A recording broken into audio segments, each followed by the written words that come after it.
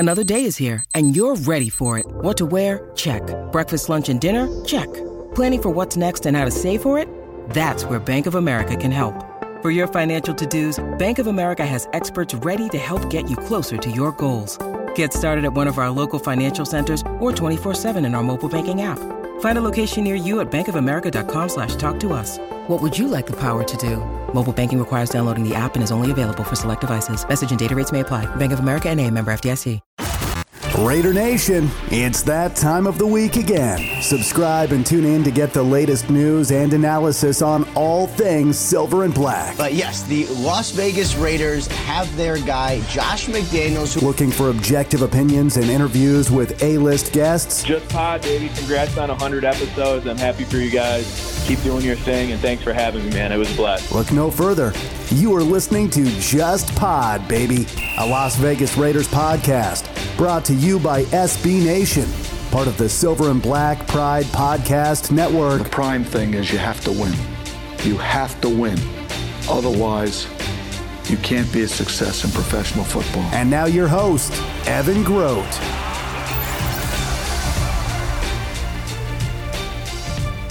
Hello there, Raider Nation, and let's go. It's Chiefs Week here on Just Pod, baby, a Las Vegas Raiders podcast brought to you by SB Nation. I am Evan Grote, and I am happy to be here with you all talking about your Las Vegas Raiders. If you have any questions that you have for me, please send them to me over at justpodbaby.com, my website dedicated to the podcast. Simply click on the contact tab at the top of the homepage and send me a message with your question. Give me your name. Give me the location where you're from, and I'm going to read those questions on air. Those are messages that go from the contact page directly to my email. So please, this is your chance, Raider Nation, to get involved with the show. I would love to hear from you guys and do some mailbag question shows here in the near future. Now, because this game is being played on Monday night, I decided to hold off a day and get this one out to you on a Friday rather than on a Thursday. And I'm glad that I did, because we have some updated news and notes this week that I will get to here at the top of the show. Before I do that, though, I do want to go through the rundown for this week's preview show. As we do each and every week, we will take a deep dive into the opponent and try to help bring you the best information that you can get and get you all prepared for the game. Also, in segment one, I'm going to go on a little rant this week. And you know, this is something that's been kind of stewing with me for a couple of days now. I'm going to go on a rant on one player in particular on the defense. I don't like to go after players too much. I try to keep it neutral, but, you know, I got to be objective. That's just how I do it here. You know, I praise players when they deserve it, and I also criticize and critique when I think they deserve it as well. So that's what we'll do here in segment one. Our guest this week is Chiefs beat writer Jesse Newell from the Kansas City Star, and I'm really excited to speak with him and get the lowdown on the Chiefs because, you know, to be honest with you, I haven't really watched the Chiefs a whole lot this year. I've seen bits and pieces of the game they had against the Colts. I saw a little bit of their game with Tampa Bay the other night, but I really haven't watched them real close. Of course, I did watch a little bit of that Chargers game as well, but, you know, they look a little different this year. A lot of new faces on that team, some rookies they have that have stepped right in and are playing some meaningful snaps. So we're going to chat with Jesse about all of that. But we're going to kick it off this evening with the news and the notes from the week. First off, on the injury front, their offense got some good news this week with the return of Hunter Renfrow to the practice fields. He was a full participant on Thursday as well as on Friday, so he will give them a much-needed boost this week, and his presence out there will help out in a big way because it's going to take some pressure off of Devontae Adams and Darren Waller. You've seen how teams have been defending them with the double teams and the bracket coverages.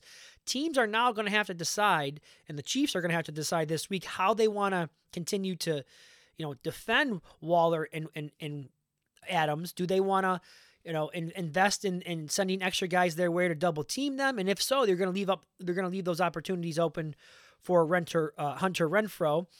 And, you know, after all the buildup this past offseason about all of the weapons on offense for the Raiders, they haven't really gotten off to the start that we imagined.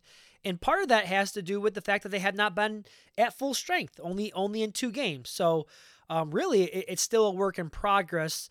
and we hope that it all comes together soon here. Would be a nice time to start here in Kansas City this Monday. Now, Renfroe played really well against Kansas City last year. He caught 20 passes for 153 yards and 2 touchdowns. You hope that he can keep that going here this week as well. It also does not look like Foster Moreau. He will be unavailable most likely on Monday night. He has not practiced yet this week as of Friday. He still could possibly get in a practice on Saturday, but it does look doubtful at this point. And one of the things that the Raiders did last week to kind of help supplement some of the blocking that he does was to use Justin Herron as that 6th lineman role and kind of an extension of the tight end, really. But I'm sure many of you heard today he was placed on injured reserve. He tore his ACL in practice on Thursday, so really unfortunate for him because they just went out and made the trade for him. And now his season is over. And I do think they had a plan for him at some point to get him into the mix and have him compete for that right tackle position. It still doesn't seem to be completely certain who they're going to go with. We've seen a lot more of Mumford here as of late, but the Raiders are going to just have to continue to roll with the combination of Thayer Mumford Jr. and Jermaine Illuminor at right tackle. Over on defense, Rock Ya-Sin was also back out in the practice field this week in a limited fashion on Thursday and got in a full practice on Friday after missing week 4 with a knee injury. That's good news for the secondary because they've been really banged up, and they're going to need all hands on deck here with the defense going up against a really good Chiefs offense. Denzel Perryman was back at it as well. You never know with those concussions. Sometimes they're just a little bit more severe than others. He did leave that game in week 4 against the Broncos with a concussion, and he was full go on Friday. So it looks like he will be in the lineup for sure on Monday night.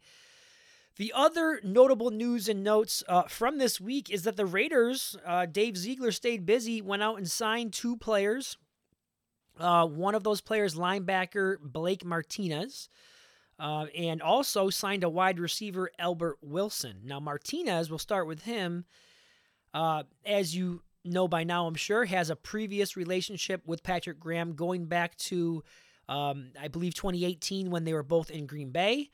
And then when Graham went over to the Giants, they also brought over Martinez with him as well. So makes a lot of sense from a scheme perspective. They have a very good relationship. I know that they're very close off the field as well.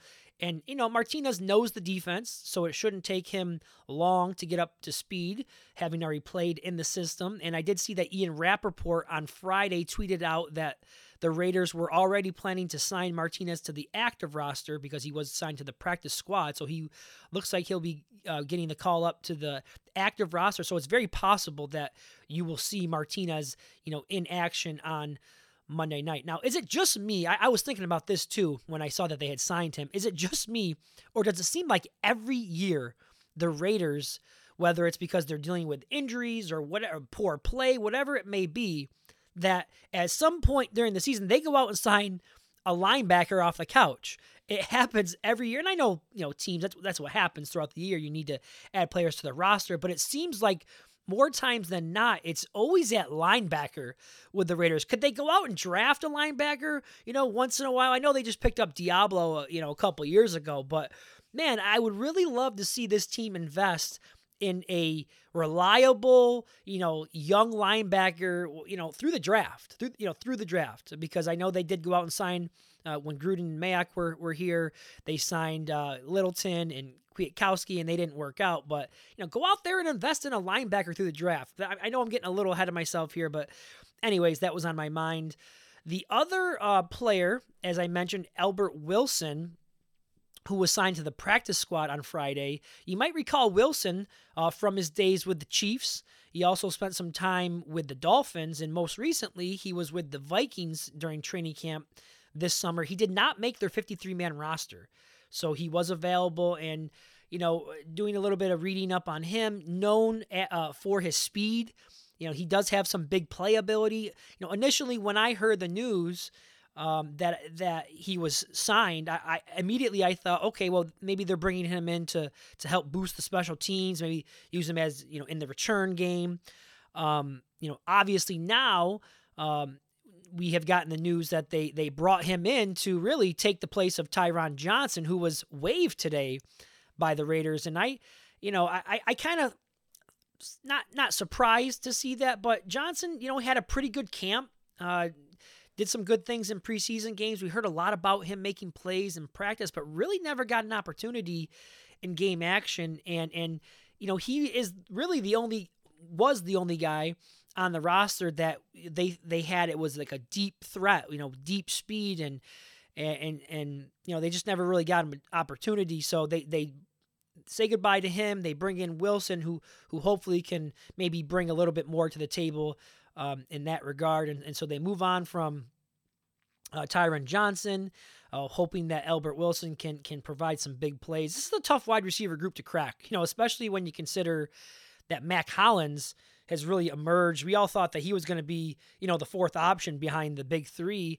But really, he's been so involved through the first 4 games, and that partly to do with Hunter Renfrow being out. But statistically, when you look at it, right now, he's the Raiders' number 2 receiving option. So, he's really been a bright spot. I think he's offered them a little bit more than even they expected from a production standpoint on offense. So, all right, those are you're caught up now with the news and the notes from the week. I do now want to shift gears. I told you I had a rant for you. I got a vent here. I'm just going to call this a little venting session about a certain player who I believe is just, at this point, is stealing money from Mark Davis right now, and that is Chandler Jones.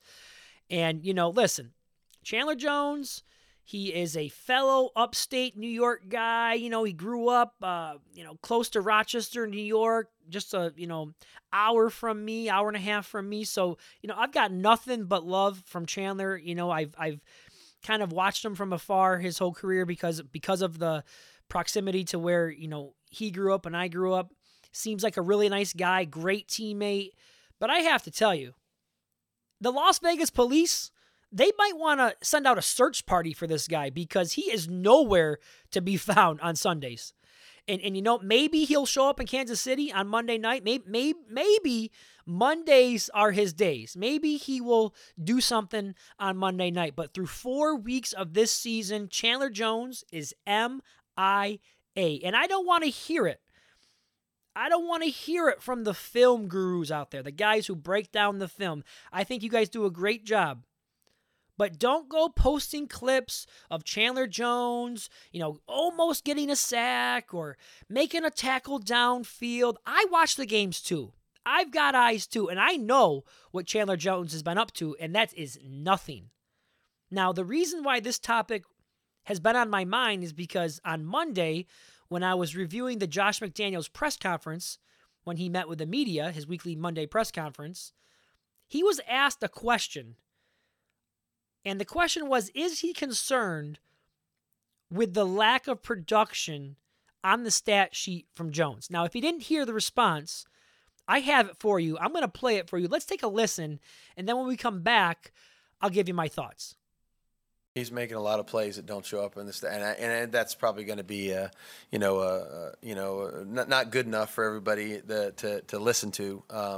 But making plays in a running game, drew multiple holding penalties yesterday. I mean, there's ways to produce, and there's way to impact the game beyond just the one column, that everybody's looking for. So I thought he and Max, Cleveland, Malcolm, Bilal, I thought there was a lot of different things going on up front yesterday where we created some negativity offensively for them with some of our effort, the way we were playing. We didn't always make the tackle, or we didn't always get the sack or the TFL, but we created it for somebody else to have it, And so Chandler's an unselfish guy, and he understands what his role is, and nobody would want to, have more of those than Chandler would, but he also is not going to sit here and get frustrated with lack of those production stats.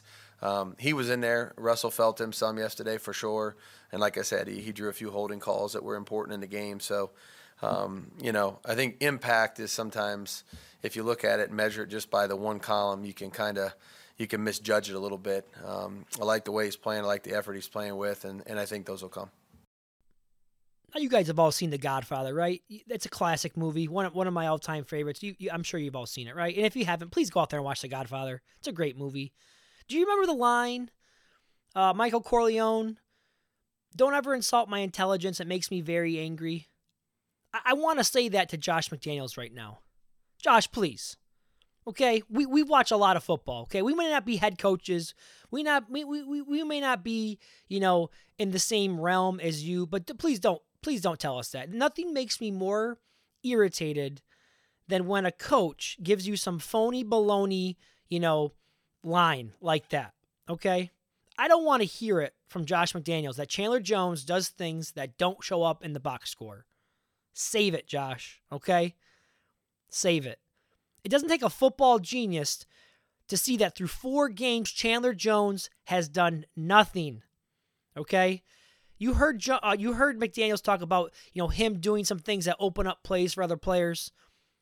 Well, he's not doing anything from a pass rush standpoint. The team has 5 sacks. Max Crosby has 4. So he isn't making anyone else on that unit better. That's for sure.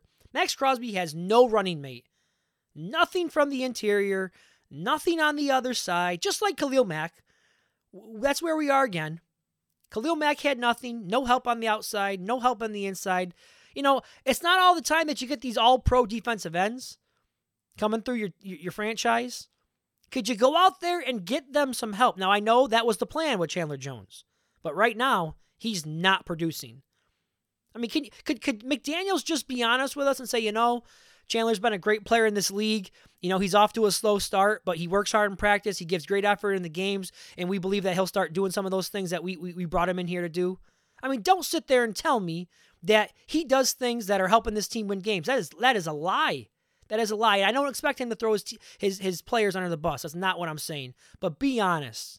Be honest. Now, I've got some numbers for you here to prove my point. For those of you who may be out there saying, that you agree with McDaniels, or that I'm wrong. The first number that I want to mention is $17 million. And that is what Jones is being paid this year. And that ranks him as the 6th highest paid defensive end in the NFL. And that is according to Spotrac.com. Some other stats I have for you. Chandler Jones has 0 sacks through 4 games. I went on Pro Football Focus. Let's check it from an analytics standpoint, right? Let's look at it both ways. I go with the eye test. What do I see with my eyes? And then I'm going to take a look at some of the analytics. The pressure numbers, right? Everyone likes to talk about pressures. Let's see where he ranks there, right? I couldn't even find his name on the list. I had to scroll the page too. He's got 8 pressures on the year. That ranks him 54th among edge rushers in the NFL. You might be asking yourself, okay. Not a lot of pressures. What about hurries? Is he getting those quarterback hurries? He's got to be doing well there, right? Nope.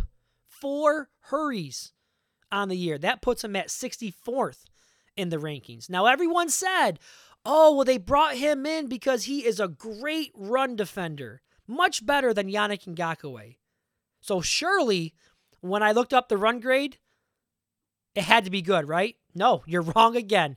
50.5 is his run grade over at Pro Football Focus. 135th among edge players. 1 tackle for loss on the year. Now, I know Pro Football Focus is just one way to evaluate. But again, I'm watching these games every week just like you guys are. This man has been an absolute bust of a free agent signing. And you can't blame Chandler Jones for taking the money. Don't get it twisted. I am not blaming the player. I would never criticize a player for taking the money that a team offers them. He's got to do what's best for him and his family. But can Chandler Jones, can he get a sack? Can he force a fumble? He doesn't have any of those either this year. Can he get his hands on a ball and bat it down? He doesn't have any of those plays either. Something. Anything, Chandler. This defense needs you. Needs you badly. And they need you badly this week to step up and to make an impact in the game. So I do not want to hear it anymore about Chandler Jones, and what he's doing is helping the team win. I've seen some people put it out there on Twitter. I'm now hearing Josh McDaniels talk about it. He's been bad, and there's no debating it. Now, there's a lot of football to play. And he is a future Hall of Famer, no doubt about it. He's got plenty of time to turn it around, and sometimes sacks and big plays, they come in bunches. But it needs to start happening soon. This team is 1-3. They got a real tough test this week against the Chiefs. You start looking at 1-4 possibly. When is he going to start showing up in these games? When it's too late? Let's hope not. So that was my rant there on Chandler Jones. I need to get to a break right now. I got to cool off, right? I got to cool down. I got to get a drink of water here. Cool down. And when I return, we will begin to take a look at the Kansas City Chiefs, and we will also welcome in our guest this week, Jesse Newell, Chiefs beat writer for the Kansas City Star. This is Just Pod Baby, brought to you by SB Nation. When you need mealtime inspiration, it's worth shopping Kroger, where you'll find over 30,000 mouth-watering choices that excite your inner foodie. And no matter what tasty choice you make, you'll enjoy our everyday low prices, plus extra ways to save, like digital coupons worth over $600 each week. You can also save up to $1 off per gallon at the pump with fuel points. More savings and more inspiring flavors make shopping Kroger worth it every time. Kroger, fresh for everyone. Fuel restrictions apply. Part of the Silver and Black Pride Podcast Network.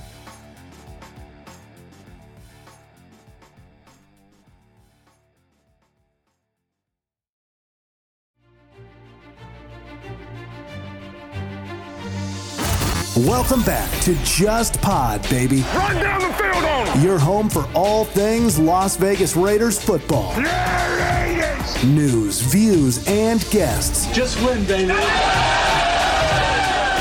There's only one nation, and they listen here. Once a Raider, always a Raider. And welcome back, Raider Nation. This is Just Pod Baby, the preview show, the Week 5 preview show as the Raiders travel to Kansas City on Monday night to take on the Chiefs. And we're going to dive into the Chiefs now a little bit here. We're going to go through some of their offensive ranks and defensive ranks as well. Before we do that, though, I put a tweet out this week. I'm sure many of you who follow me at eGroat5 saw it. Derek Carr is 1-7 in his career at Arrowhead Stadium. Just has not been a friendly place to him or the Raiders over the last 8 years. And, I don't want you to think I'm out there cherry picking my stats. The reason why I went with, since Derek Carr has been the quarterback, is because obviously he has been the one constant in this franchise over, the last 8 years. They've had several different head coaches. They've had, tons of turnover within the roster, new general managers, new team presidents, you name it. It's turned over. He is the one constant. So that is why I decided to go with that, starting in 2014, since Derek Carr has been with the team.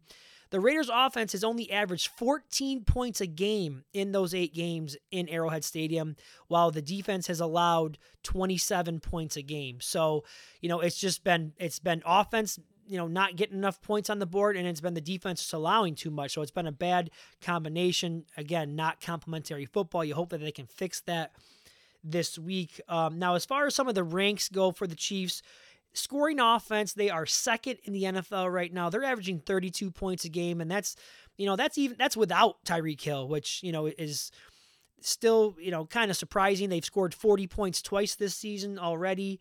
Total yardage, they ranked 5th. They're averaging 384 total yards a game. Passing yardage, they're 7th with 268 a game. Rushing yards, they're 11th, which, that's a little bit surprising to me, with 117 yards per game on the ground. Red zone scoring, they're very good, unlike the Raiders inside the red zone. They're scoring a touchdown at a 73.6% of the time, which is really good. That's how you win football games.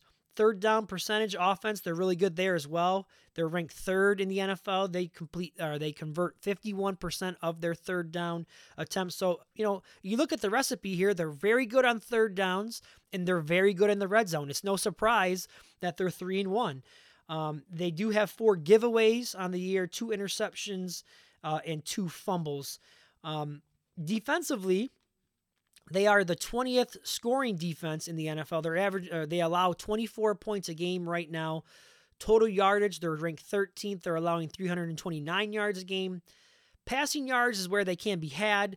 27th in the league. They're allowing 264 yards per game. Excuse me. I do think that's an area where, when you look at matchups, this would be an area where if the passing game is going to take off, this would be a good week to do it because they are a little bit vulnerable on the back end. The rushing defense is right now, it's ranked number 1 in the NFL. And, I've heard other people point to the fact that the last week against the Buccaneers, they only attempted, just a few rushing attempts. So that may be skewed a little bit, but nonetheless, they are still ranked number 1, 65.8 yards on the ground allowed per game.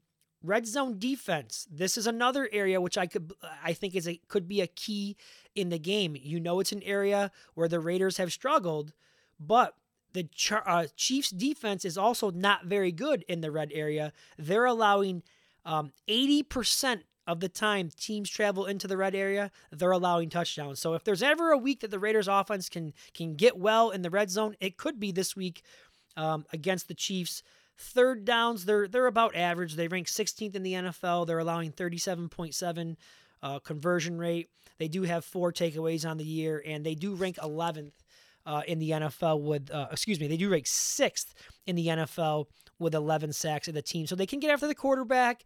Steve Spagnuolo, he's known as one of those defensive coordinators who likes to bring pressure. He likes to bring a lot of exotic blitzes. I've talked about that in the past before. So, their defense seems to be much more improved than what we have seen in previous years where they've, had to be carried by that offense. This year, it seems to be a little bit different of a recipe with them.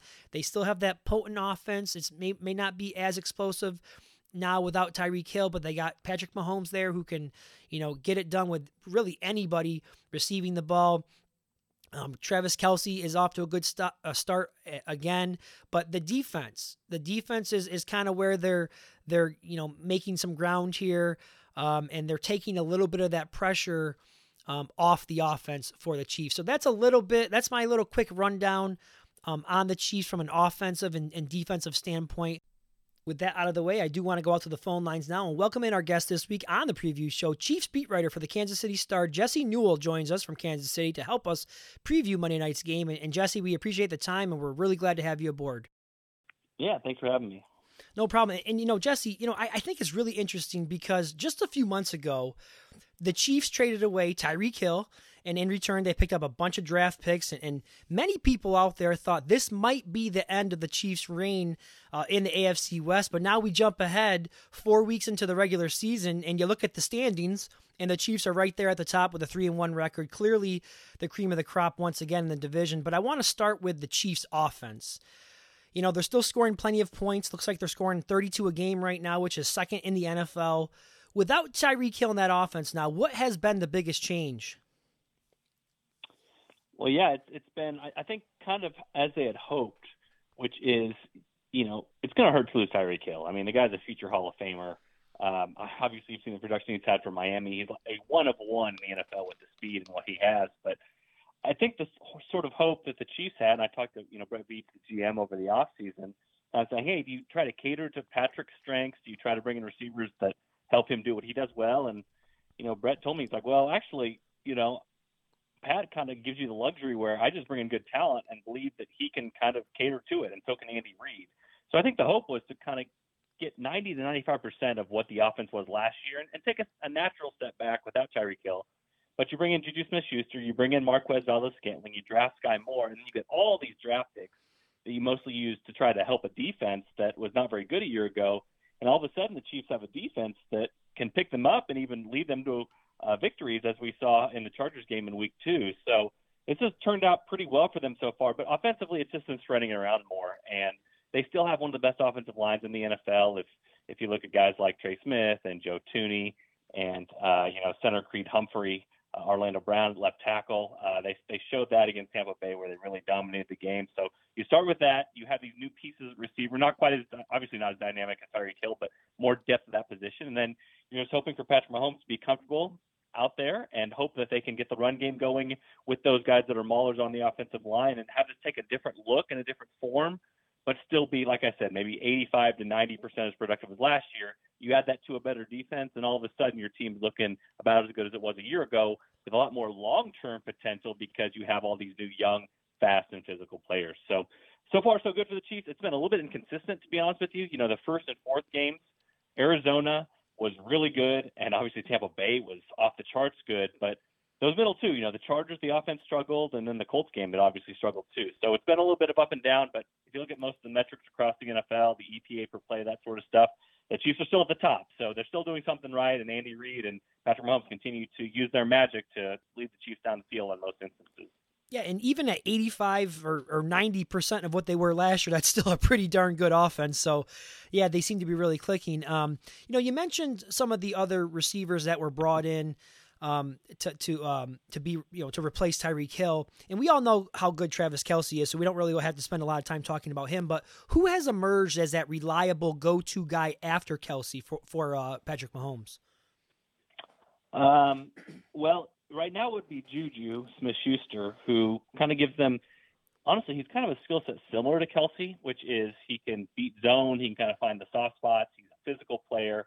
He can get those tough yards after catch, that sort of thing that Kelce has thrived on. But, I mean, the real answer is probably no one at this point, and that's sort of by design. You know, Patrick Mahomes kind of jokingly said this before the season, but he basically apologized to fantasy football owners out there to say, hey, it's going to be a different person every week, so, like, good luck guessing whether it's Juju or Marquez Valdes-Scantling or Sky Moore.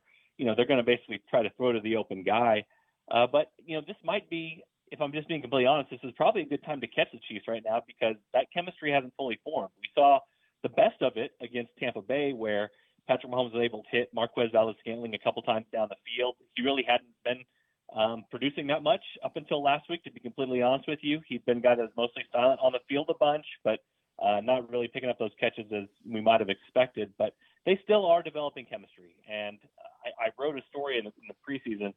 You know, it kind of depends on who you are as a quarterback or an offense and what you want to do. But the Chiefs have thrived so much on what I call the squiggly lines of the playbook or the blurry lines of the playbook, which means Patrick Mahomes, there's the playbook route that he wants you to run, but he also wants you to not run directly into coverage. So if you need to break off that route or do something a little bit different to find an opening, that's what he wants you to do, and then he's going to see that and throw it to that open space.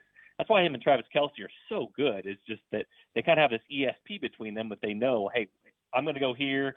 Patrick knows I'm going to go here, and then he's going to find me in that opening in the zone, and there's going to be a bunch of, you know, gain of yardage. They're still working on that with those other guys. I mean, they're still working on that with Juju, with Marquez Valdes-Scantling. Sky Moore has admitted to us that he's still, as a rookie, thinking with the playbook and, you know, wants to play without thinking, but right now it's still sort of coming to him. So that backup option right now is sort of one by committee, but I think that'll look a lot better for them in week 15, 16, 17 than it will in week 5. So if you're going to catch the Chiefs, I think you probably want to catch them early. Probably gives you the best chance. And that chemistry is not fully formed, but like I said, even without it being fully formed, you still have Travis Kelce, still have Patrick Mahomes, you still have Andy Reid, and you still have one of the highest scoring offenses in the NFL. Yeah, that's what I've tried to tell my listeners out there, that, and this was going back to training camp, is as long as Patrick Mahomes, you know, is the quarterback of the Chiefs, you have to favor them to win the division. I don't care how good the teams around, you know, in the division have gotten. He's that good. I also want to ask you about Clyde Edwards-Helaire. You know, he's a guy that they used a first-round draft pick on just a few years ago. You talked about the play of the offensive line. I believe Pro Football Focus has them graded as their number one run-blocking offensive line unit. And I noticed he hasn't been getting a ton of work this year, Edwards-Helaire, but the work that he has been given, he's been pretty efficient with us. What could you tell us about that? Yeah, so it's been an interesting start of the season for him because if you look at his numbers, and the PFF grades will show you this as well, where he's been elite so far is in the pass-catching game. And they've been using him more in that than they did in years past. They call the Texas route or the angle route, where you kind of go out and then back in again. He's made some really big plays on that and shown great hands and then an ability to break tackles in that sort of setting. As far as the run game goes, he came into the season as their number one guy, and he's been better than past years. Again, he's a former first-round pick, so the expectations were high to start with. But, you know, there's been good weeks and there's been bad weeks. You know, the Colts game was a really bad week for him where he had 7 rushes for no yards. And in one particular play, you know, he had about a 3 or 4 yard hole. Instead of just kind of turning it upfield, he tried to bounce it outside. Instead, lost 3 or 4 yards. And then this last game was very interesting because Andy Reid and the Chiefs decided to give rookie Isaiah Pacheco more carries. And Pacheco was just on fire. I mean, he was keeping his balance. He was spinning off tackles. He was getting physical. He was getting yards after contact. And it was funny because when Clyde checked back in, Clyde started running with a little bit more oomph to his game and a little more physicality, sort of like, if I don't start running a little bit better, then this rookie behind me might start replacing me. So it's been, like I said, it's been a good year for Clyde Edwards-Helaire. I would not call him one of the best running backs in the NFL. And in fact, I'd probably say the running backs remain as one of the weaknesses on the Chiefs' overall team as far as position groups go. But Isaiah Pacheco is coming on. He's a big kid who has great speed. The problem for him is just sort of in vision. He's not remained patient with his runs most of the time and has hit the wrong hole. And when you hit the wrong hole, even if it's blocked well, you might not gain the yardage that you need. But he looked the best he's ever looked at Tampa Bay. So this is sort of an interesting turning point moment for the Chiefs right now because, again, Clyde's been their guy. He's been great out of the backfield. He's been better in the run game than he has been in years past and ran well against Tampa Bay. But there's also somebody on his heels right now, and that's Isaiah Pacheco. And if he gets the vision sorted out, then this could be somebody the Chiefs look more to not only in Week 5 here, but potentially over the course of the rest of the season. Jesse Newell, who covers the Chiefs for the Kansas City Star, is our guest this week on Just Pod Baby. And you mentioned an improved defense, a defense that they can kind of lean on a little bit more than they have in the past. I was looking at some of the numbers for them, and immediately the run defense jumps out at you. It's the number one run defense in the NFL in terms of yards allowed per game. Talk to us about why the defense has been able to be so stout against the run. Yeah, so, I mean, I think you got to start and put some context on it first. Like, the Bucs ran, I think it was 6 times for 3 yards against the Chiefs, and part of that was just game script. You know, the Chiefs kicked the ball off, and Tampa Bay fumbled the opening kickoff, and 2 plays later, the Chiefs scored a touchdown. So, I mean, that's automatically you have Tom Brady. You're going to want to try to come back in the game, but Tampa Bay was down for most of the game. So a lot of that was just sort of game script dependent, and the Buccaneers trying to catch up. So let's get that caveat out of the way first. I think part of this is just kind of how things have fallen. But as far as the run defense goes, I mean, the last few years, that's what we've talked about, the Chiefs being their big bugaboo. Like, the one thing they could not stop was other teams wanting to run against them. And even in the playoffs, you go back to, like, the Patriots game a few years back in the AFC Championship game at Arrowhead, where the Chiefs just could not stop the Patriots from running it down their neck. And that's been a concern. And this year, it's been a lot better. And I would probably pinpoint 3 players most, but, you know, I've gotten contributions from other people. You know, Carlos Dunlap, a free agent signing they've gotten, he's, you know, pretty good against the run. George Karlaftis, a first-round defensive end that they got in the draft this past year. You know, he hasn't been an amazing guy when it comes to sacks so far. He has no sacks in his rookie season, but he's been solid and pretty good against the run as well. But the 3 guys I would say would be Chris Jones. You know, you look at his numbers right now, and they're up there with Aaron Donald. I mean, he is a disruptive force on the interior line for the Chiefs. And if I'm the Raiders, kind of with some of the, I guess, the concerns you have with the offensive line with them, that would be one of the biggest concerns coming in this game is where is number 95 for the Chiefs and how much can he get in the backfield? The second level, I would say Nick Bolton. He's a guy that was a rookie a season ago, played a lot behind Anthony Hitchens, but Anthony Hitchens moved on and at the end of his contract, so Nick Bolton stepped in that role. He's a really heady player who understands angles and has been able to get in there on a lot of run stops, had a tackle for loss against the Bucs. But potentially maybe the most important player, I think, for them is Justin Reed. He's a guy, a safety on the back end. They signed to a deal. And remember, this team the past few years has relied on Tyrann Mathieu to be that safety on the back end, kind of the leader type. But the one thing that Mathieu was not great at, especially late in his tenure with the Chiefs, was being that run support guy. And that is one of Justin Reed's strengths. So it allows the Chiefs to kind of remain in their nickel package, but yet get a lot of run support and also some physicality from that position in Justin Reed coming downhill and making a big hit. So I think you add those 3 guys together, and that's been a big part of their run stopping so far. But again, it's interesting and weird to say that the safety has a lot to do with this, but I do think the Chiefs have sort of gotten a better addition by subtraction in some of these areas for run defense especially. And Reed and Bolton, replacing those guys that they did, that's been a major upgrade for the Chiefs, especially when it comes to the run. So that's some of the positives from the defense. I want to get to something, to an area that I believe they're struggling in, and that's in the red zone. So they're allowing 80% of the time teams come into the red zone, they're allowing 80% of the time touchdowns to be scored. And that's an area that the Raiders offense has struggled. But how do you think that matchup could play out in this game? What's your take on that? Yeah, and again, red zone is sometimes a little bit dependent on sample sizes and things like that. You know, I would say this for the Raiders. If I'm the Chiefs going into this, here's the number one concern. And again, here, when I talk about good timing, here's another bit of good timing for the Raiders, especially with the wide receiving group that they have. Jalen Watson is a 7th-round rookie cornerback who's played on the outside for them, covered number 1 receivers basically, had to step in because Trent McDuffie is hurt, the 1st-round pick for the Chiefs. He was kind of expected to lock down one side on the outside.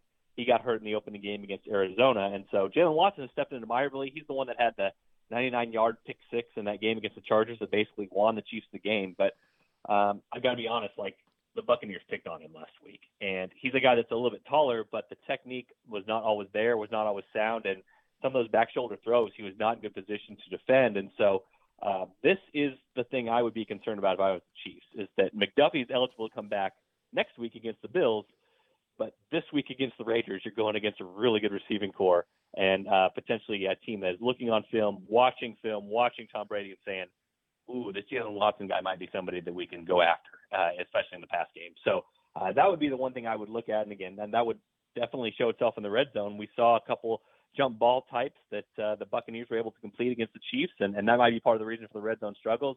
The other one is Juan Thornhill did not have a great game. The safety for the Chiefs on the back end when it came to coverage, he allowed another touchdown catch to Mike Evans as well in the end zone when he was a little bit late to react. So the Chiefs can be gotten on the back end, and some of this is just growing pains. Some of this is injury related. Like I said, Trent McDuffie probably going to be back for the Chiefs next week against the Bills, but won't be there this week because he's on IR against the Raiders. So that would be one of the major matchups. Again, we can talk Chris Jones versus the Raiders O-line. Will there be enough time to throw the football? But if there is, then look to the outside because fine 35 for the Chiefs. That the Buccaneers were not hesitant to go after him in his rookie season when he's trying to fill in for Trent McDuffie, and that could be something to exploit against the Chiefs, especially on this Monday night game.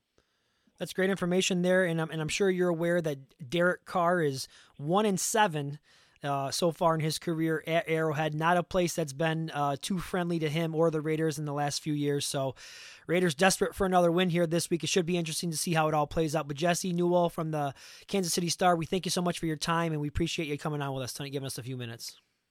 All right. Thanks so much. All right, there goes Jesse Newell from the Kansas City Star. Gave us a nice little rundown there on the Chiefs. And I didn't mention it in my quick little overview, but he did with the offensive line among the best in the NFL. Pro Football Focus's #1 run blocking unit, and they have invested a lot of money and some draft picks into the offensive line since they were embarrassed in that Super Bowl against the Bucs. And it's really paid off. They've really transformed it into a really good group. And so that's going to be another difficult matchup, for the Raiders, their defensive line that, to be honest with you, I have not been that impressed with, both from, stopping the run and getting after the quarterback. They're going to need to find a way to make things difficult for Patrick Mahomes. You can't let him just sit back there and pick you apart. At the same time, he's also very difficult to blitz because he's just so darn mobile, and he makes those backyard type plays that we saw from Kyler Murray, and that's what makes him so hard to defend. That's why he is arguably the best quarterback out there playing the game right now. All right, Raider Nation, that was your Week 5 preview. It is time for me to wrap this one up. I do see the Raiders are the 7-point underdogs on the road at Arrowhead Stadium. They absolutely need another win here. Can't afford to fall to 1-4. It could be a very, very difficult situation to get themselves out of. I will be back on Tuesday with a recap show, recapping the Chiefs game from Monday night. Until then, everyone, I am your host, Evan Grote, and as always, just win, baby.